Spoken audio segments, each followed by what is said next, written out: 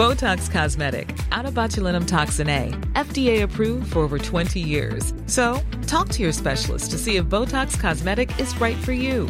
For full prescribing information, including boxed warning, visit BotoxCosmetic.com or call 877-351-0300. Remember to ask for Botox Cosmetic by name. To see for yourself and learn more, visit BotoxCosmetic.com. That's BotoxCosmetic.com.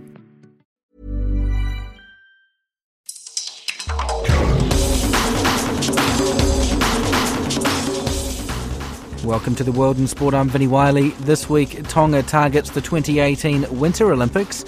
We speak to the new Guam football coach, and Tahiti's beach soccer team calls on a familiar face for help. But first, the new Fiji Sevens coach Gareth Baber isn't shying away from the challenge of keeping the Olympic champions ahead of the chasing pack. A former Wales Sevens coach and player, Baber will start his new job in January, once his contract as coach of the Hong Kong Sevens team comes to an end. The 44-year-old says the opportunity to take charge of the world and Olympic champions was too good to pass up. As a developing coach, you want to try and test yourself at the top levels, and I've been in a position for 3 years at Hong Kong with sort of changeovers, I suppose, after the end of the Olympics. Some jobs coming up, and obviously the Fijian one came up, and I thought that it would be remiss of me if I didn't test myself or challenge myself, certainly to try and get myself in the process of getting near an interview, and lo and behold, I managed to get through that process, and at the interview time we discussed very much what the future of Fijian Sevens rugby was looking like, and I was able to put myself in a position that they offered me it. So very pleased, yeah, and obviously excited at the challenge. What do you feel you offer the Fiji Sevens team? I suppose my experience in Sevens rugby, playing for Wales, coaching Wales, obviously what I've done in Hong Kong recently, but also my 15s background and coaching the Cardiff Blues for 7 years as well. So I've got a good experience in the coaching world and played international Sevens rugby itself as well. So latterly, I suppose, in developing myself in what I've done as coaching is probably what I've done in Hong Kong in terms of taking what was an amateur group of players into full-time professional rugby. In the space of 3 years, sort of, got them to a point where they're a lot more consistent and competitive in international competitions. There's still a little bit of way to go, and we've put some steps in place to ensure that develops with the new generations of players that are coming through in Hong Kong, and structures that we need to make sure that does happen. That's something I think that the rugby union in Fiji looked at as well, was a combination between sort of my coaching experience from a Sevens background, but also probably sort of the program management and leadership bit as well. In terms of that intimate knowledge of the setup in Fiji, are you pretty well versed in what you're going to come across? No, in all honesty, no. Obviously, prior to the interview and the process of application, I've been living in Wales and then I've come to Hong Kong, and I didn't see myself perhaps going on to that. So that's knowledge that I'm going to have to gain quickly. I've had a couple of conversations with Ben Ryan as well in the meantime, and some good people in the Fijian Rugby Union are updating me with what's going on, and I'll have to fit into that quite quickly. I know it's a challenge, and I know that I'm going to have to use all my coaching resource to make sure that I'm keeping performance going first and foremost in the World Series, but also then looking at what plans we can put in place for developing new generations of Fijian players, and similarly to what we've done in Hong Kong, and trying to establish some structures for sustainability of that as well, making them as consistent as possible and keeping them at the top of world rugby. Yeah, obviously Ben Ryan took over a team a few years ago that was one of the top in the world, but perhaps not quite where they felt they could be. You're taking over a team that, you either stay top or you fall down, so I mean that's quite a daunting challenge. Yes, absolutely, but that's why I do it. I do it for the reasons of, I didn't like pressure, and I didn't like putting myself and testing myself, challenging myself and others around me to get to those levels, that I wouldn't be doing the jobs that we do. And I think that all coaches go through that. That's the reality, but that's the reality in any job anyway. They are top of the tree, absolutely, and my job is to ensure that I can coach them and ensure that they stay at that level. Obviously, I'm sure it won't be as plain sailing, and I'm sure there will be times when form is difficult to have, but that's part and parcel again of the learning that happens within coaching groups and coaching environments. What my desire is and drive is to, as you say, capitalise on what's been done to date, and put my own thoughts and processes in place to make sure that continues to happen.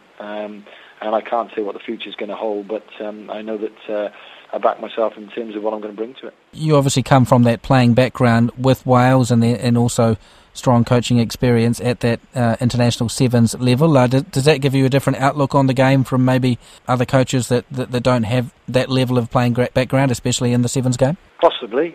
I suppose I can't mind read and see what's going through their heads, but I think that all coaches, when they get to these levels, have had different experiences. Mine just happens to be unique in terms of that. I've gained a lot from being a player, certainly, and probably my biggest learnings from that is understanding what players go through. Well, obviously, players are very respectful about what they do and understand what they do, but it's a difficult environment sometimes as well. And the pressure of being Olympic champions and being World Series champions it can play out in different ways for players. And there's a huge expectation on some of these players in Fiji now, and that'll be something I'm looking at in itself. But I'm aware of what those pressures are on a player, and I suppose I'll utilise some of that in my personal relationships with the players and trying to get the best out of them and looking after them as well. And I think combining that with the coaching that I have done in pressurised 15s environments and obviously sevens latterly in terms of Hong Kong, it all sort of combines to providing me with, I think, the basis for obviously moving this Fijian team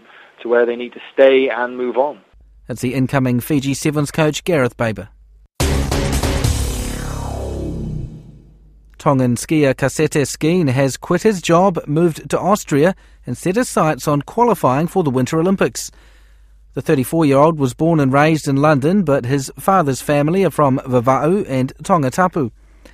He's always had a love of skiing, but says the idea of competing at the 2018 Winter Games is a recent development.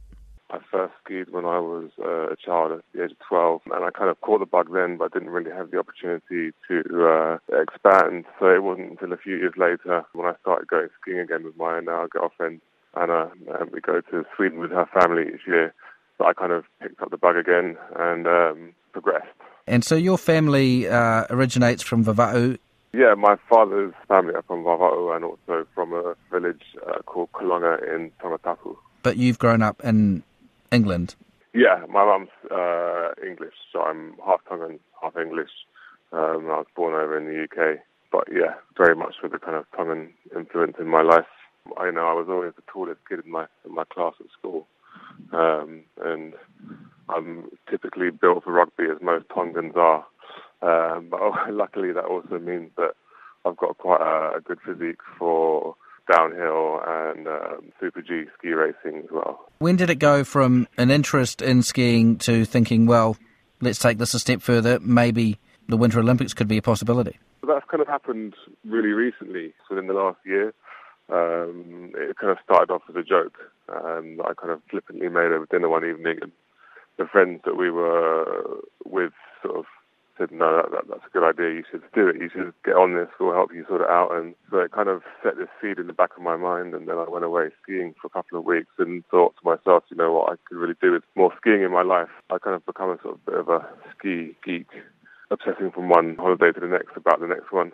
So yeah, I thought, why not give it a try? I mean, Tonga's probably been overrun with skiers, so I might be in with a shout. It's been a kind of meteoric rise from zero to almost hero at the moment. Yeah, so you've obviously got this goal of qualifying. I mean, the Royal Tonga Ski Federation has only been admitted to the International Ski Federation since, I think, June of this year. So you and a few of your fellow countrymen and women are obviously, have the same goal of hopefully making it to South Korea. So there seems to be a bit of momentum, a bit of camaraderie, in trying to achieve this goal. Definitely.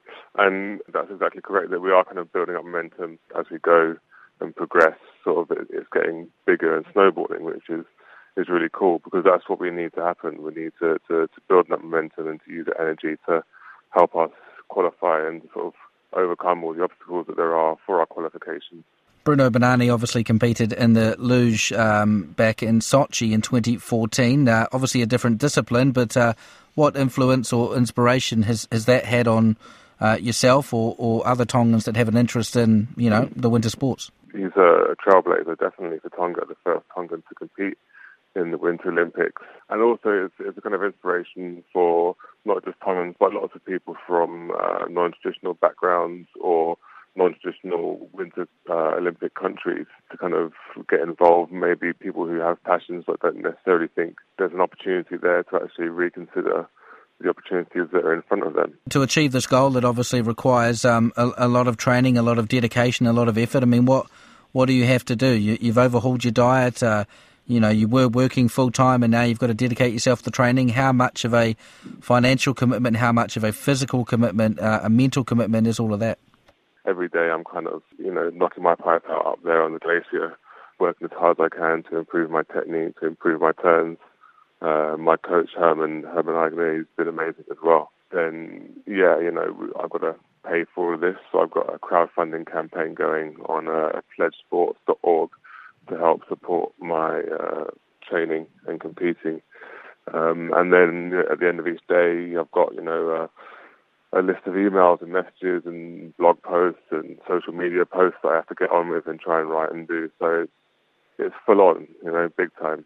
So what do you have to do to qualify for 2018? There is a points threshold that I have to achieve. So in skiing, it's the lowest points are better.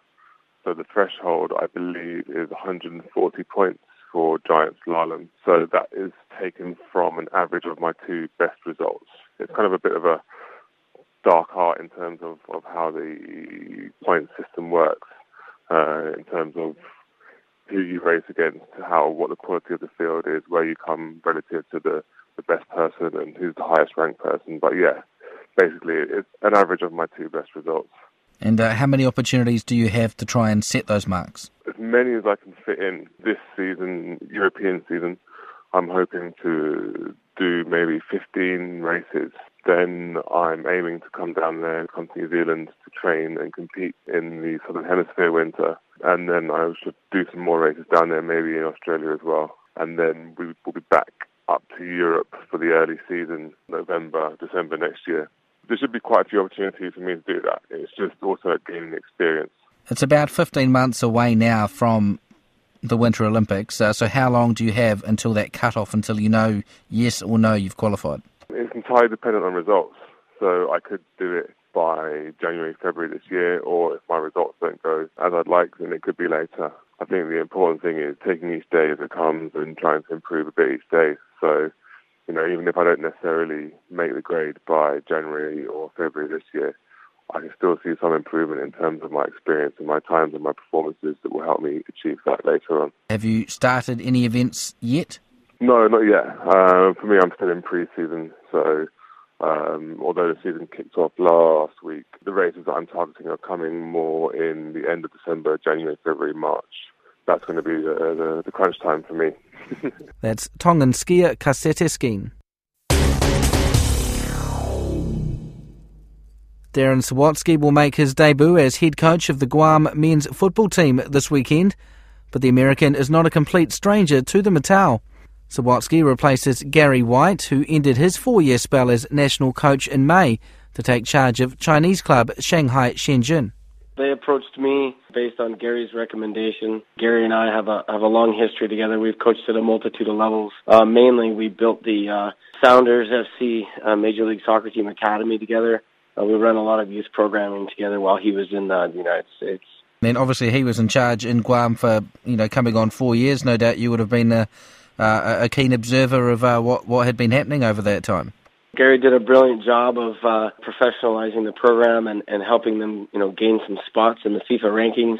I also helped him, in his pursuit of players with Guam lineage. Whenever you're building a national team, you always want to try to find players that are eligible for the team you're coaching. And, he and I worked together to try to make sure that he built the best roster he could. And many of those players are still involved in the program, so I'm excited to work with them. Coming on board as you do, obviously the World Cup dream, as I guess aspirational and faint as that may be, is now over. You've still got a very strong chance of making the Asian Cup in 2019. Of course, you're in that third playoff round.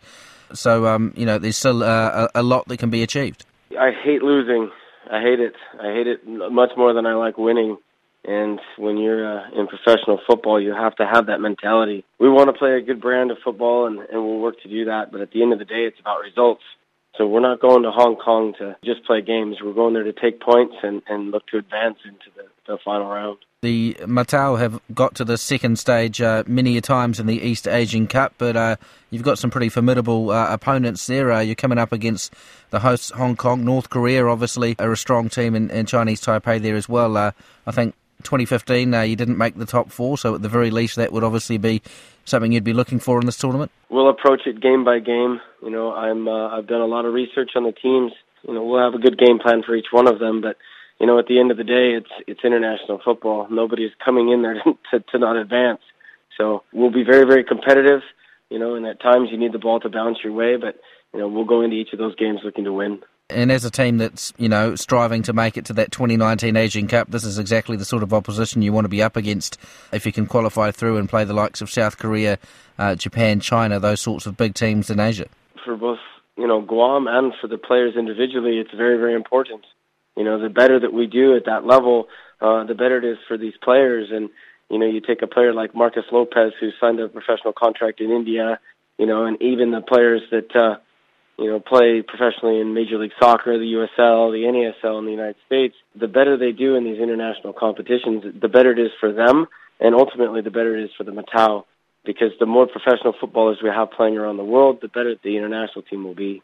These matches coming up in Hong Kong, are they in an international window? Are you going to be at full strength? We'll be missing some players. It is during an international window, but, some leagues don't necessarily honor the international window, and there's some crossover. And on top of that, in the United States, you have the NCAA, which is the college affiliation. A couple of our boys are doing quite well in their college season, so they're not able to get released for the competition. This will be your first matches in charge of the Guam national side. What can we expect from yourself that may be a little bit different to Gary, or what sort of approach are you taking to this role? I think the similarities with Gary and I is we're both very organized and prepared. We'll know our opposition, and we know what we have. A little bit different.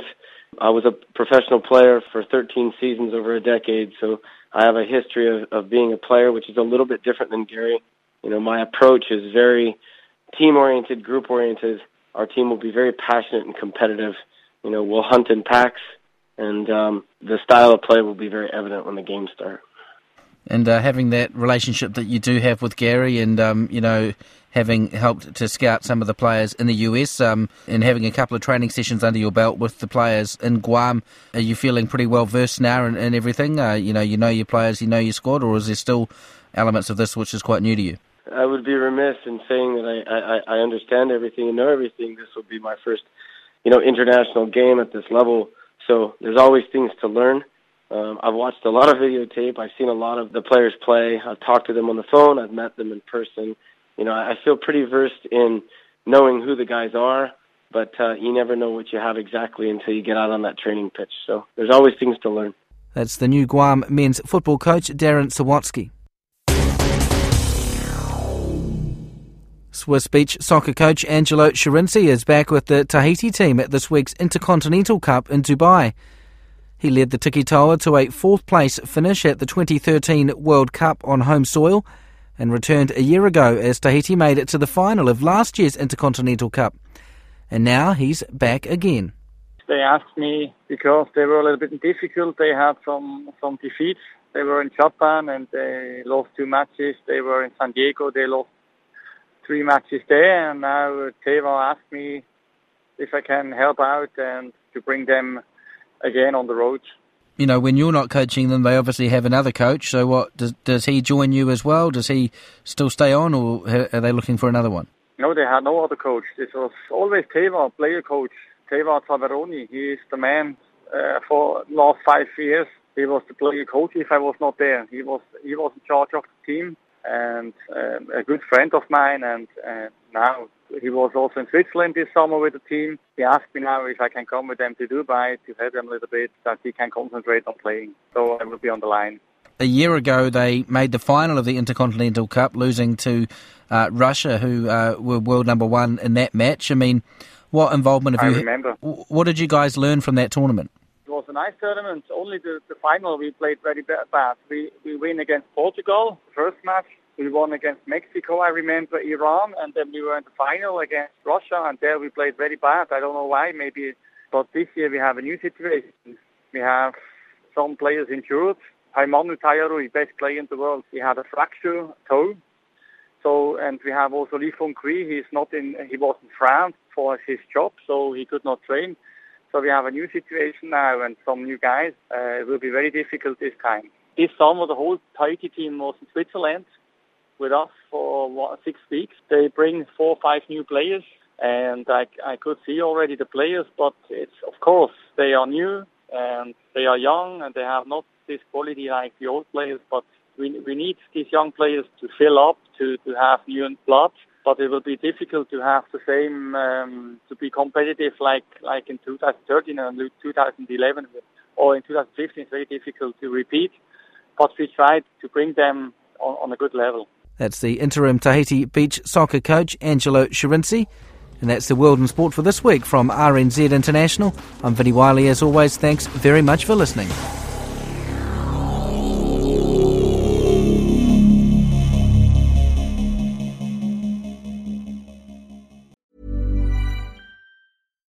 Botox Cosmetic, out of botulinum toxin A, FDA approved for over 20 years. So, talk to your specialist to see if Botox Cosmetic is right for you. For full prescribing information, including boxed warning, visit BotoxCosmetic.com or call 877-351-0300. Remember to ask for Botox Cosmetic by name. To see for yourself and learn more, visit BotoxCosmetic.com. That's BotoxCosmetic.com.